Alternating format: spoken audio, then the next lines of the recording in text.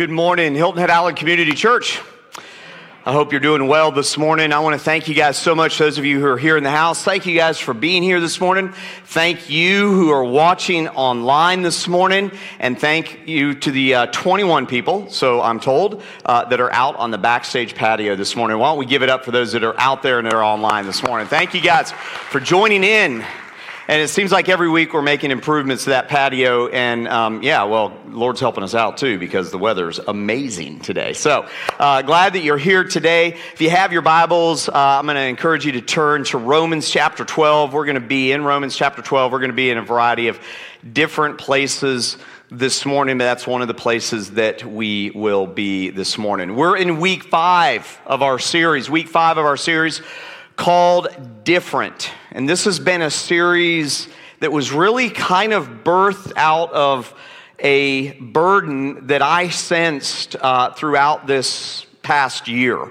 Quite honestly, throughout the year, the election cycle, and just all the turmoil that we've seen in the world, I believe has caused us as a society to have the differences that we may naturally have, those God-given differences that we have, those different God-given experiences that we have. It's caused all of those differences, in my mind, to be magnified for some reason.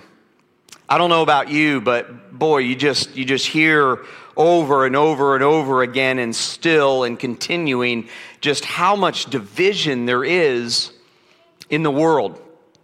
And this is our last of this series in terms of teaching. Next week, we're going to have a discussion. You're going to be, you'll get to see that and be a part of that here on stage with a few friends that I've asked to be a part of discussing kind of how we can apply this.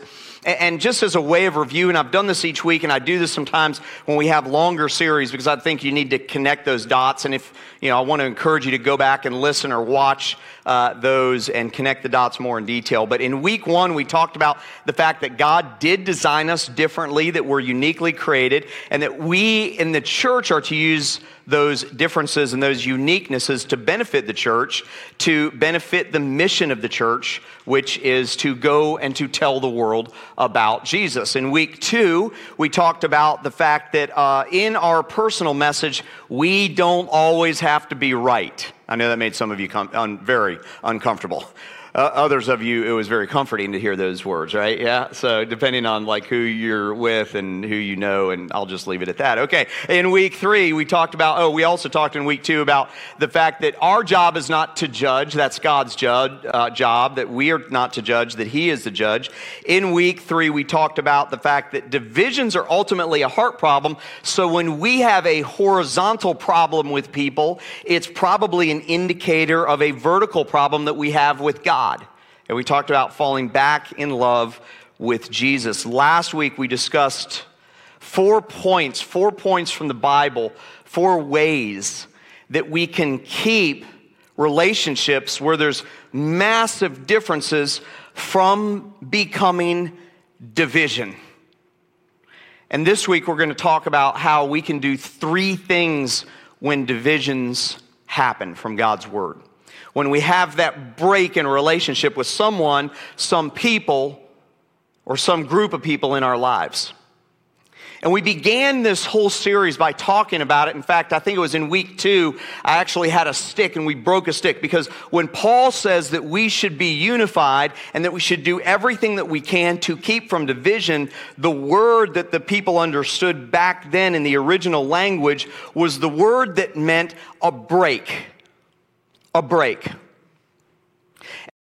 In today, maybe with a little bit different context, and the last 2 messages in this series have been much more application oriented. We kind of did some deconstructing in the first couple weeks and talked about love and passion in that middle week, and now we've been putting the pieces back together and discovering what God's Word says about how we relate. Okay, and so I want to talk about a couple things, but I want to say this to you today. This is by no means, and I think I mentioned this last week, and I'm just going to mention it briefly. This is by no means something that I have down pat. And those are the best messages for a pastor to preach, because it means that God's working on your heart in these areas, okay? So I'm learning right along with you. And I fail right along with you on this. And we can work on this together, can't we, church? We can work on this together. And here's where I want to start this morning. We are all humans. And because we are all humans, and because all humans are flawed, divisions will happen. The break in relationships are inevitable. Last week we talked about 4 ways that we can prevent that, 4 things that we can do to prevent it. The whole series is to try to prevent it. That's the aim of the series. But what happens when a relationship, whether it was forced on you or whether like it was partly your fault and partly their fault, or maybe it was all your fault, I don't know. What happens when that break actually happens? We are humans and we are flawed, and divisions will happen. And to illustrate that point, I'm going to tell you about my middle school soccer team that I coach, that I just found out 2 weeks ago I was coaching. And I've coached soccer before, but I've never been the coach. I've been the assistant coach, which is a lot of fun. Being the assistant coach is a lot of fun. Being the coach of middle schoolers is not a whole lot of fun all the time, all right? Well, wait, we haven't played a game yet, so it'd be fun if we win. Did you hear what I said there? Yeah, you heard what I said there. It'll be fun if we win. I hope none of my players are listening to this. But anyway, I have 19 middle school boys that I'm coaching right now, and they decided they'd let 5th graders play, and so we have 7 5th graders all the way up to 8th grade. So middle school-ish. We'll call it a middle school-ish soccer team, all right? And we're having a blast. And we got out there Wednesday, and it was tryouts, and they're all going to make the team, right? Because I remember getting cut. So anyway, I'm just going to do the whole, everybody's going to make the team. But they're all not going to start.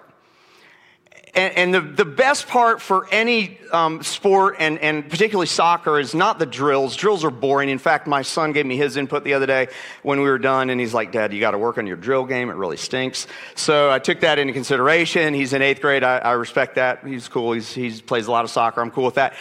So I worked on my drill game for the next 2 practices. I think we did better, right? But you always want to get to the scrimmage, right? That's the fun part, right? And so in soccer and scrimmage, what you do is they wear these pennies or vests. They're little training pennies. That's what they're called. And they're little vests. And you break them up, and you got the red ones and the orange ones, and then you got the guys that are in their regular shirts, right? To divide them into 3 teams. And I took my team and divided them into 3 teams. And it was so amazing because the first day when we met, man, it was like they were all really quiet. They listened to every word that I had to say. They didn't talk. They were just listening. I was like, this would be great in my own home. I'm just kidding. So anyway, they were listening to every word, and I could tell they were really unified, and they were together as a team. And then the second day, it was a little more, there was a little more, conflict, a little more talking back at me. And the reason my voice is a little scratchy is I had to get a little louder that day. And then the last day, on Friday, we practiced. And on Friday, I divided them up for the scrimmage, and I gave them these pennies, these different colored pennies. And as soon as we finished the process of dividing them up into 3 teams so we could scrimmage, man, it was all out war.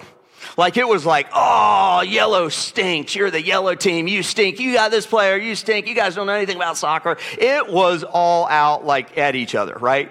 All of a sudden, this unified thing that they had became disunity, all right? And that's typical and expected in middle school soccer. I knew that much about them.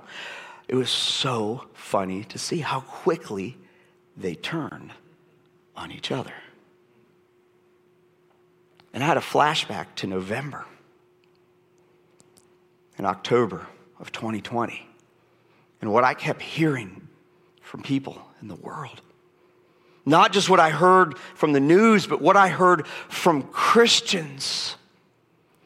Things that they would say against other Christians about their political beliefs, or their theological beliefs, or their doctrine.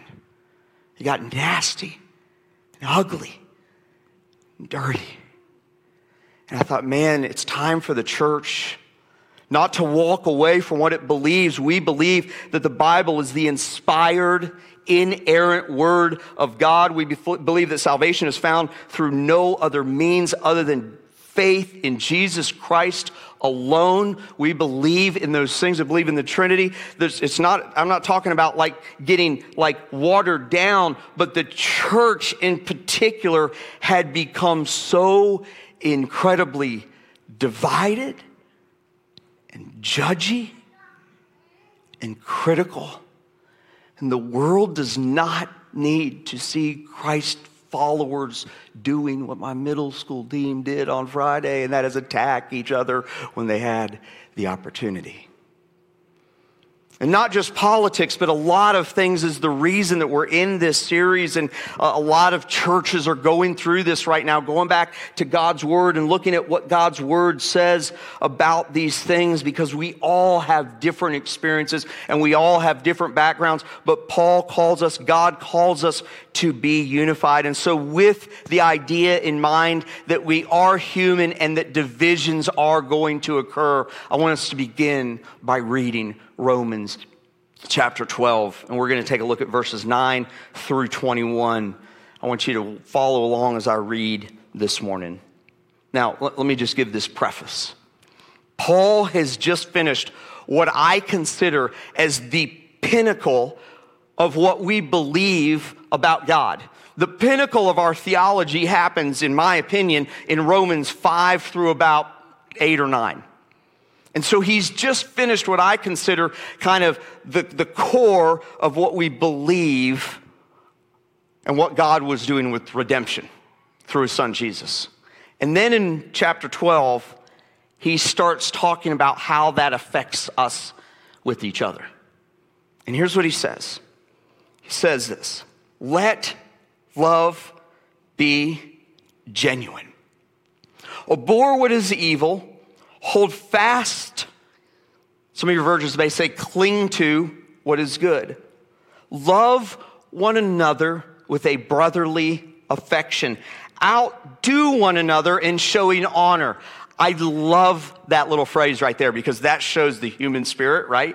That shows the competitiveness that I saw on Friday with my team, which, there's part of it that I really liked, right? So, and it's good to have that. All right. And he shows that there. Love one another with a brotherly affection. Outdo one another in showing honor. Do not be slothful. That means lazy in zeal. He says, be fervent in spirit. Serve the Lord. Rejoice in hope. Be patient in tribulation, he says. Do we have enough of that today? Some of you are like, yeah, my patient muscle has been worked out for a year. I'm kind of done with that. I get you. I feel you right there. Rejoice in hope. Be patient in tribulation. Be constant in prayer. That's a whole message for another time, but what a message. Be constant in prayer. I think it's interesting that he brings that on the heels of talking about tribulation. Verse 13, continue to the needs of the saints. That's each other. That's the church, right? When you see saints in the Bible, that's talking about the church. It's not talking about what we think of as church fathers who are saints. And seek to show hospitality. Bless those who persecute you. I want to read that again. Bless those who persecute you. I want to read it again, because this is hard, I realize. Bless those who persecute you. Look, I don't like everything in God's word either, because whatever the opposite of bless is, that's what I want to do sometimes, right? Or bless them in a different way, all right? But it says, bless those who persecute you. Bless and do not curse them. There we go. God just dealt with me on my attitude, right? Bless those who persecute you. Bless them and do not curse them. Rejoice with those who rejoice. Weep with those who weep. Live in harmony with one another. Do not be haughty, that means proud, but associate with the lowly.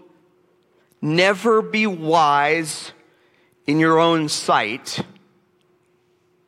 Repay no one evil for evil, but give thought to do what is honorable in the sight of all. And here's the verse that I want us to focus on today, for the rest of our time today. In verse 18, in Romans 12:18. And listen, I need to have this on my refrigerator, like blown up in massive font. I need to have it in my office, blowing up in massive font. I need to have this, like, if my contacts could have words on them that I could read, like, I need this, like, imprinted on my contacts, right? This is it right here. Verse 18. If possible, so far as it depends on you, live peaceably with all. I want to say that again. If possible, so far as it depends on, what's that next word that he uses? Yeah, that was weak. All right, as far as it depends on you. I think they said it better at home. Sorry. Oh man, I got I got you right there. Okay, so as far as it depends on, say it again with me, you. That was awesome. Live peaceably with all. As far as it depends on you, live peaceably with all. Beloved, never avenge yourselves, but leave it to the wrath of God. For it is written, vengeance is mine, I will repay, says the Lord. To the contrary, if your enemy is hungry, he takes this up a notch, Paul does, inspired by God's Holy Spirit. If your enemy is hungry, feed him. I want to say that again. If your enemy is hungry, feed him. If he's thirsty, give him something to drink. For by doing so, you will heap burning coals on his head. Do not be overcome by evil, but overcome evil with good. Verse 18 is where I want to land today. Because when divisions arise, when that break occurs in a relationship, when something happens and that break occurs, whether it's with someone like that you know here in the church or someone that you've had who is a Christ follower, or maybe it's someone in the world and maybe you've had massive arguments over politics or maybe something else. Maybe you live in a neighborhood where there's these certain regulations that you or they violate, and you're in a dispute with your neighbor. Or maybe it's a good friend that the break has occurred with, or a family member that the break is about ready to occur with. I want verse 18 to be highlighted. Underline that. Highlight that. Put it up where you can see it. Verse 18, Romans chapter 12. If possible, as far as it depends on you, live peaceably with all. How do we do that? How do we do that? When the break has occurred, or when the break is about ready to occur, or the arguments are just increasing and the debate has gotten to a point where it's not enjoyable and healthy, and there is like a point where it's healthy, but it's gotten ugly. And you've been wounded, or maybe you've wounded someone else. What do we do? I want to talk about 3 things that we can do from God's word when the break happens, or the break is about ready to happen in a relationship. Whether it's with someone in the world or someone that you know who's a Christ follower. But I want you to hear this. The onus is on us. The onus is on us. I always thought that the word onus came from ownership. It doesn't. It's a Latin word. It's a legal word. And when we say in the legal world that there's a burden of proof, that's where it comes from. It's actually a 2-word thing, but onus is the one where that comes from. The burden of the relationship falls on us. Here's another way to say this. We can't control them, so who should we control? Ourselves. We can't control the other person, but you know what we can do? We can control ourselves. I can't control him. I can't control her. But I can control me. You remember at the beginning when I said I fail at this a lot? I do. I fail at this a lot.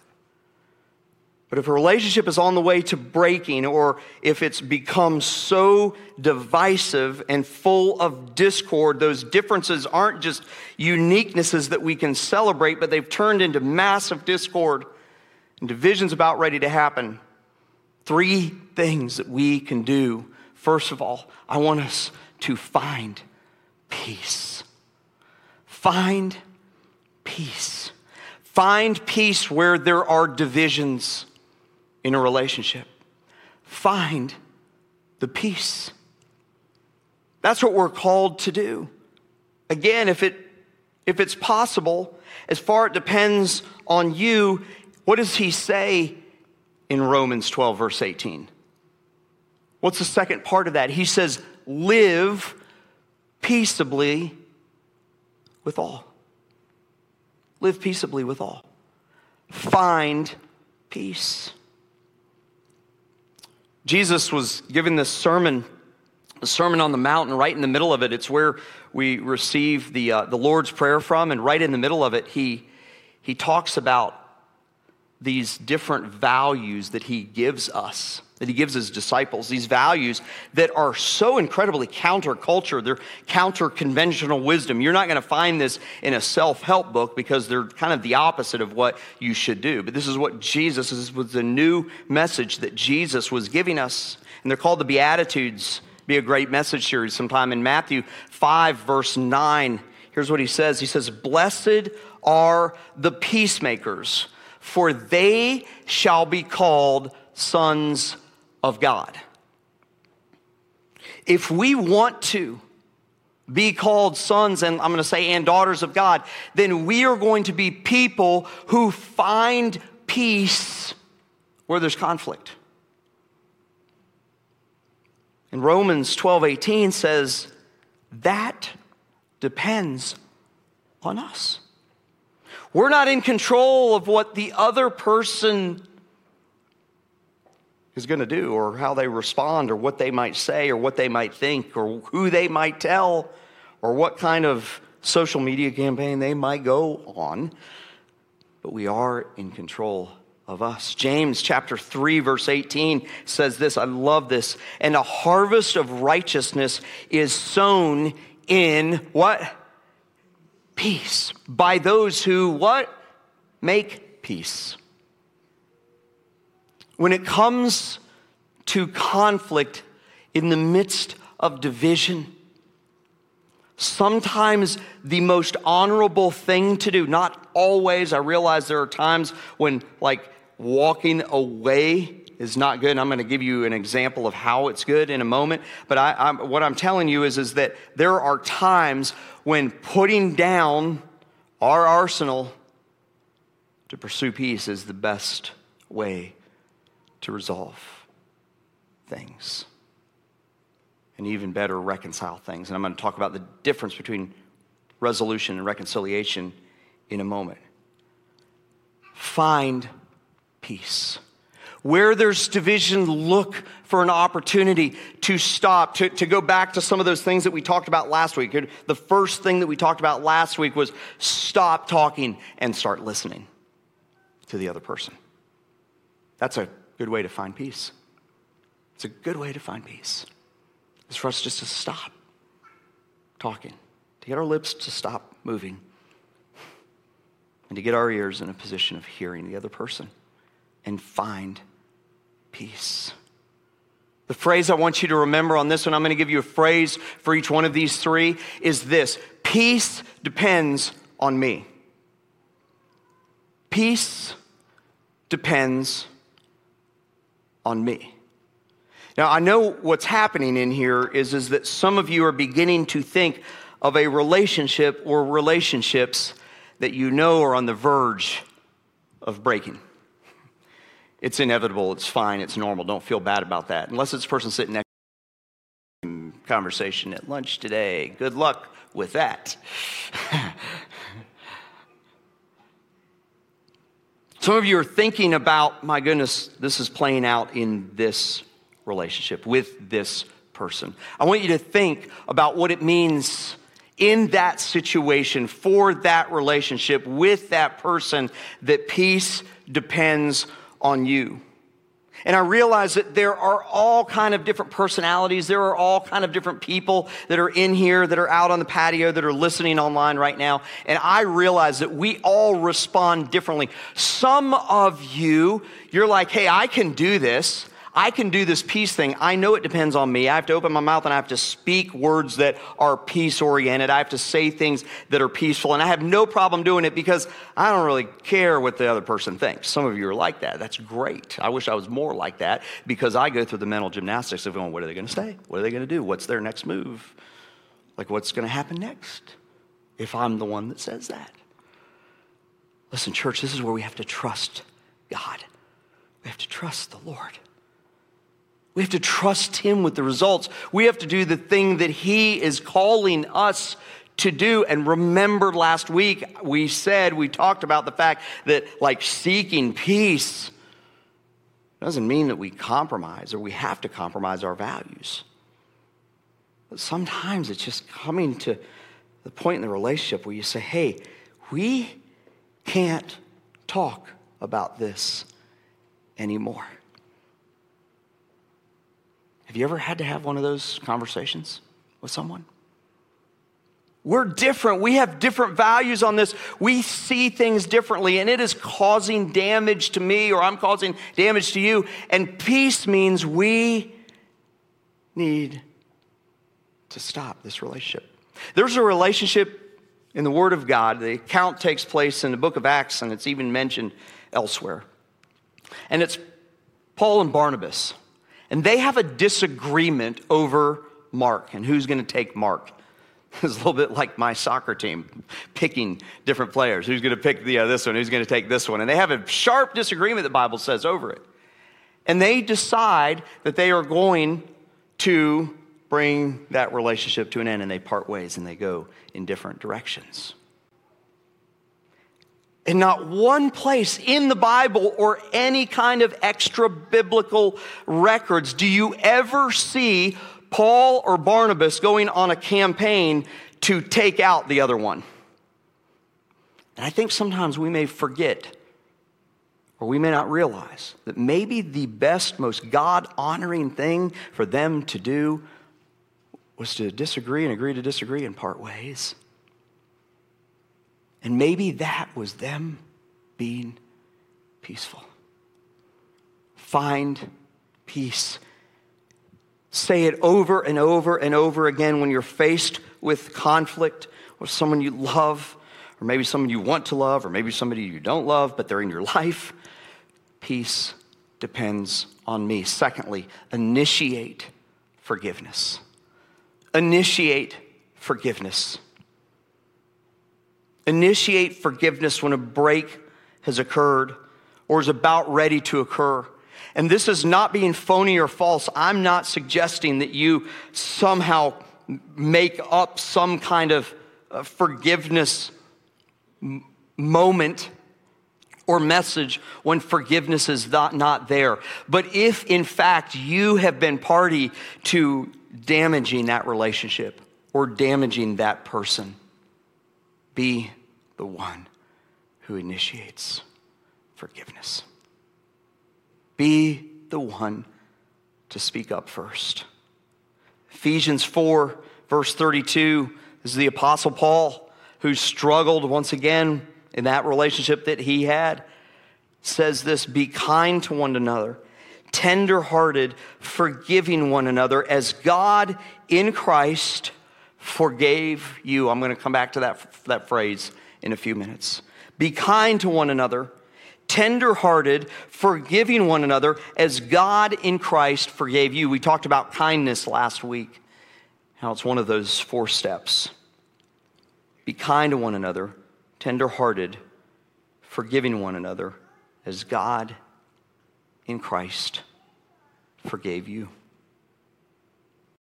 Luke 6, verse 37, judge not, we discussed this in week 2, judge not, and you will not be judged. Condemn not, and you will not be condemned. But he ends, Jesus does, by saying, forgive, and you will, what? Be forgiven. But do you see the order? I want you to notice, church, the order of things. The onus is on the one receiving the message. The onus is on us. The onus is on the one who's listening to the Spirit of God to make the first move, even if the first move doesn't result in the way that you want it to. Even if you don't get the win at the end of the day. And I know that's very, very difficult to think through. I get it. Man, I want to say, you know what? I did my part. Why aren't they doing theirs? I offered forgiveness. They didn't take me up on it. Come on now, I've done my thing. And then I'm now mad at them and God. Then I got a whole nother sermon for myself there, right? That's what we do, don't we? We initiate peace, we initiate forgiveness, and then we want the right response. And that was why we got into trouble in the first place. That we want to control. Colossians 3:13, again, the Apostle Paul, he says, bearing with one another. And if one has a complaint against another, forgiving each other as the Lord has forgiven you, you also must forgive. I love how many times the Apostle Paul compares forgiveness to what God did by sending his son. Please, church, don't miss that. If you're here in the room, if you're back on the backstage patio, if you're listening online, don't miss that. Paul compares forgiveness to what God did, to what the Father did by giving up his son. Because he forgave us, didn't he? Gladly and willingly and without thinking about what our response would be to possibly reject the forgiveness. He forgave us. And so peace depends on me. And the phrase I want you to remember for forgiveness is forgiveness begins with me. Forgiveness begins with me. Listen, COVID has not made us the best of people, has it? It's just true. It is not. I'm not the best version of myself this year. I'm not. I'm just going to tell you, I'm not. I've not been the best version of myself. It's made me, maybe I'm the only one. It's made me more ornery, grouchy, and grumpy. It just has. All right? It just has.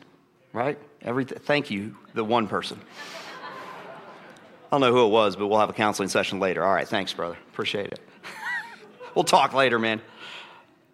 It has made us grouchy and ornery and grumpy, and I'm just not the best version of myself. But you know what I can do? I can stop and I can seek peace and I can forgive. And then lastly, we can seek reconciliation. We can seek reconciliation. We can find peace. We can initiate forgiveness. And we, as God's people, with those out there in the world that we've broken with or each other or family members or whoever that is, we can seek reconciliation. But reconciliation is a little bit different than resolution. Because when I say resolution, I might be saying the same thing and meaning the same thing, but resolution essentially is I want to resolve the issue. Reconciliation says I want to save the relationship. Do you see the difference? Resolution says I want to talk you into what I believe, and then the relationship can be saved.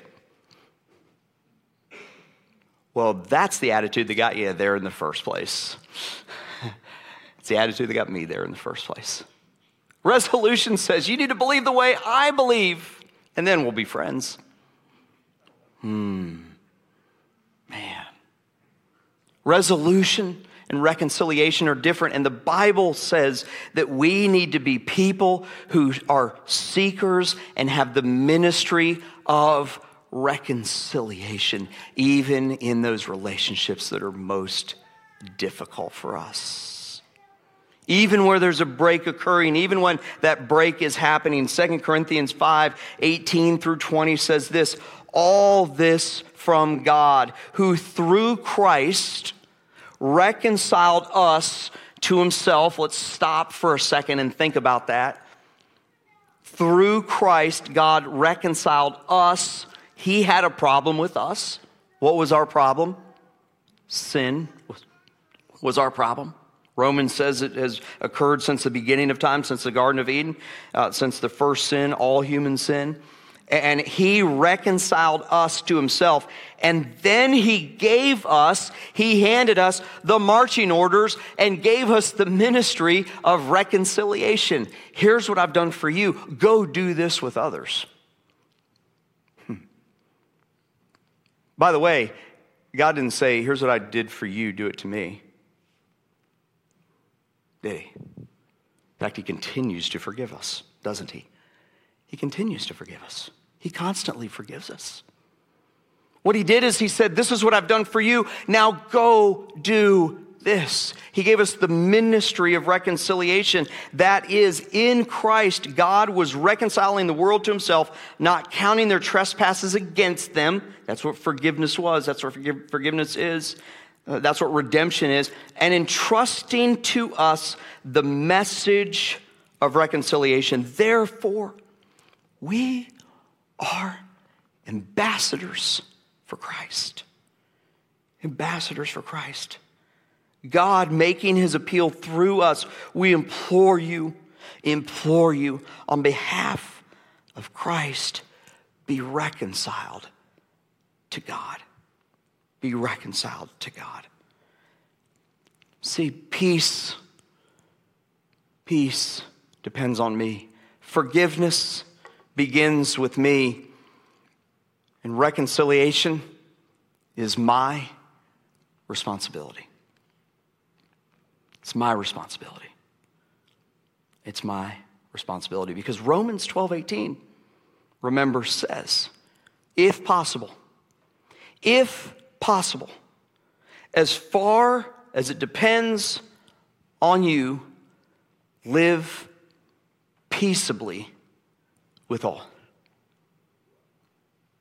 Live peaceably with all. I actually love the first part because there's an admission here that Paul makes in verse 18. Some of you probably caught it. If possible, so far as it depends on you. When he says that, when he writes that, inspired by God's Holy Spirit, he's saying, you don't need to think about what the results are. You need to be the one who seeks peace. You need to be the one who initiates forgiveness. You need to be the one who says reconciliation is my responsibility. And then leave the rest up to him. Leave the rest up to God. There's two things that I want to communicate as we close here this morning. First and foremost, I want you to think for a moment, imagine for a moment, what if the church, what if just this church, what if 100% of us, in every relationship that we have, in those moments where it's beginning to break, like those debates are fun at first, and then all of a sudden it's starting to bend, and then all of a sudden you see the splinters and it's starting to break or it's broken. What if 100% of this church, what if we took the onus on us, put the burden of responsibility on our shoulders? Imagine what would change if we all did that. Imagine the transformation that would happen just on Hilton Head Island if we all did that. It would be revolutionary. It would be revolutionary. It would be transformational in our community. And I believe that God's word would then expand. I think that his kingdom would expand. I think that change would be amazing. I believe that the gospel would then begin to spread like we've never seen it before, because these barriers that we have maybe with each other and with the world would come down. What if we really did take the onus, take that burden and take it off the relationship and put it on our shoulders, take it off the other person and say, I'm going to take this on to find peace, to initiate forgiveness, and to be the one that says, hey, I'm responsible for reconciliation. The second thought that I have, and here's where we'll end, is I want you to think for a moment about what God the Father did for you. I want you to think for a moment that every time that it talks about forgiveness, every time Paul talks about forgiveness, he makes that comparison. And listen, church, he did so much in forgiving me. He did so much for me. I would be a mess. I'd be a mess. I'm already close to it. I'd be a mess without Jesus. I'd be a disaster without him. But God, the Father, chose peace. He chose forgiveness. And he chose reconciliation. And because of that, we should be motivated to do the same thing. Will you pray with me today? Father, I pray right now for those who are within the sound of my voice, whether they're watching online, live or later, or listening on the podcast later this week or some other time, whether they're here in this room, out on the backstage patio. God, I pray right now for the relationships that we are undoubtedly thinking of. Maybe we've had a political debate with someone and it got ugly. Maybe we caused some harm with a neighbor because we didn't like the way that he or she handled their business. Or maybe there's been a business partner that we've had a break with. And as the relationship was ending, there are a few things that if we're really honest with ourselves, along the way, we felt like, man, we could have done better there. God, I pray that you would help me, that you would help each one of us to find peace, to initiate forgiveness where it needs to happen, to take on the responsibility to reconcile with another person or people. May your Holy Spirit right now prompt us. May you lead us. May you stir in our hearts the ability to make the move, to take that onus on our shoulders, to take up that responsibility, to put it on us, to take it off the relationship or to take it off the other person, to place it on us because you, Father, Daddy, you took it on yourself by sending your Son to die on the cross for us. God, I thank you for the great example that you set in this area. Oh, you set the ultimate example. Father, you took on the sin of the entire world by sending Jesus, your Son, to the cross. And in doing so, you showed us the ultimate way to be people who find peace, who initiate forgiveness, and take responsibility for reconciliation.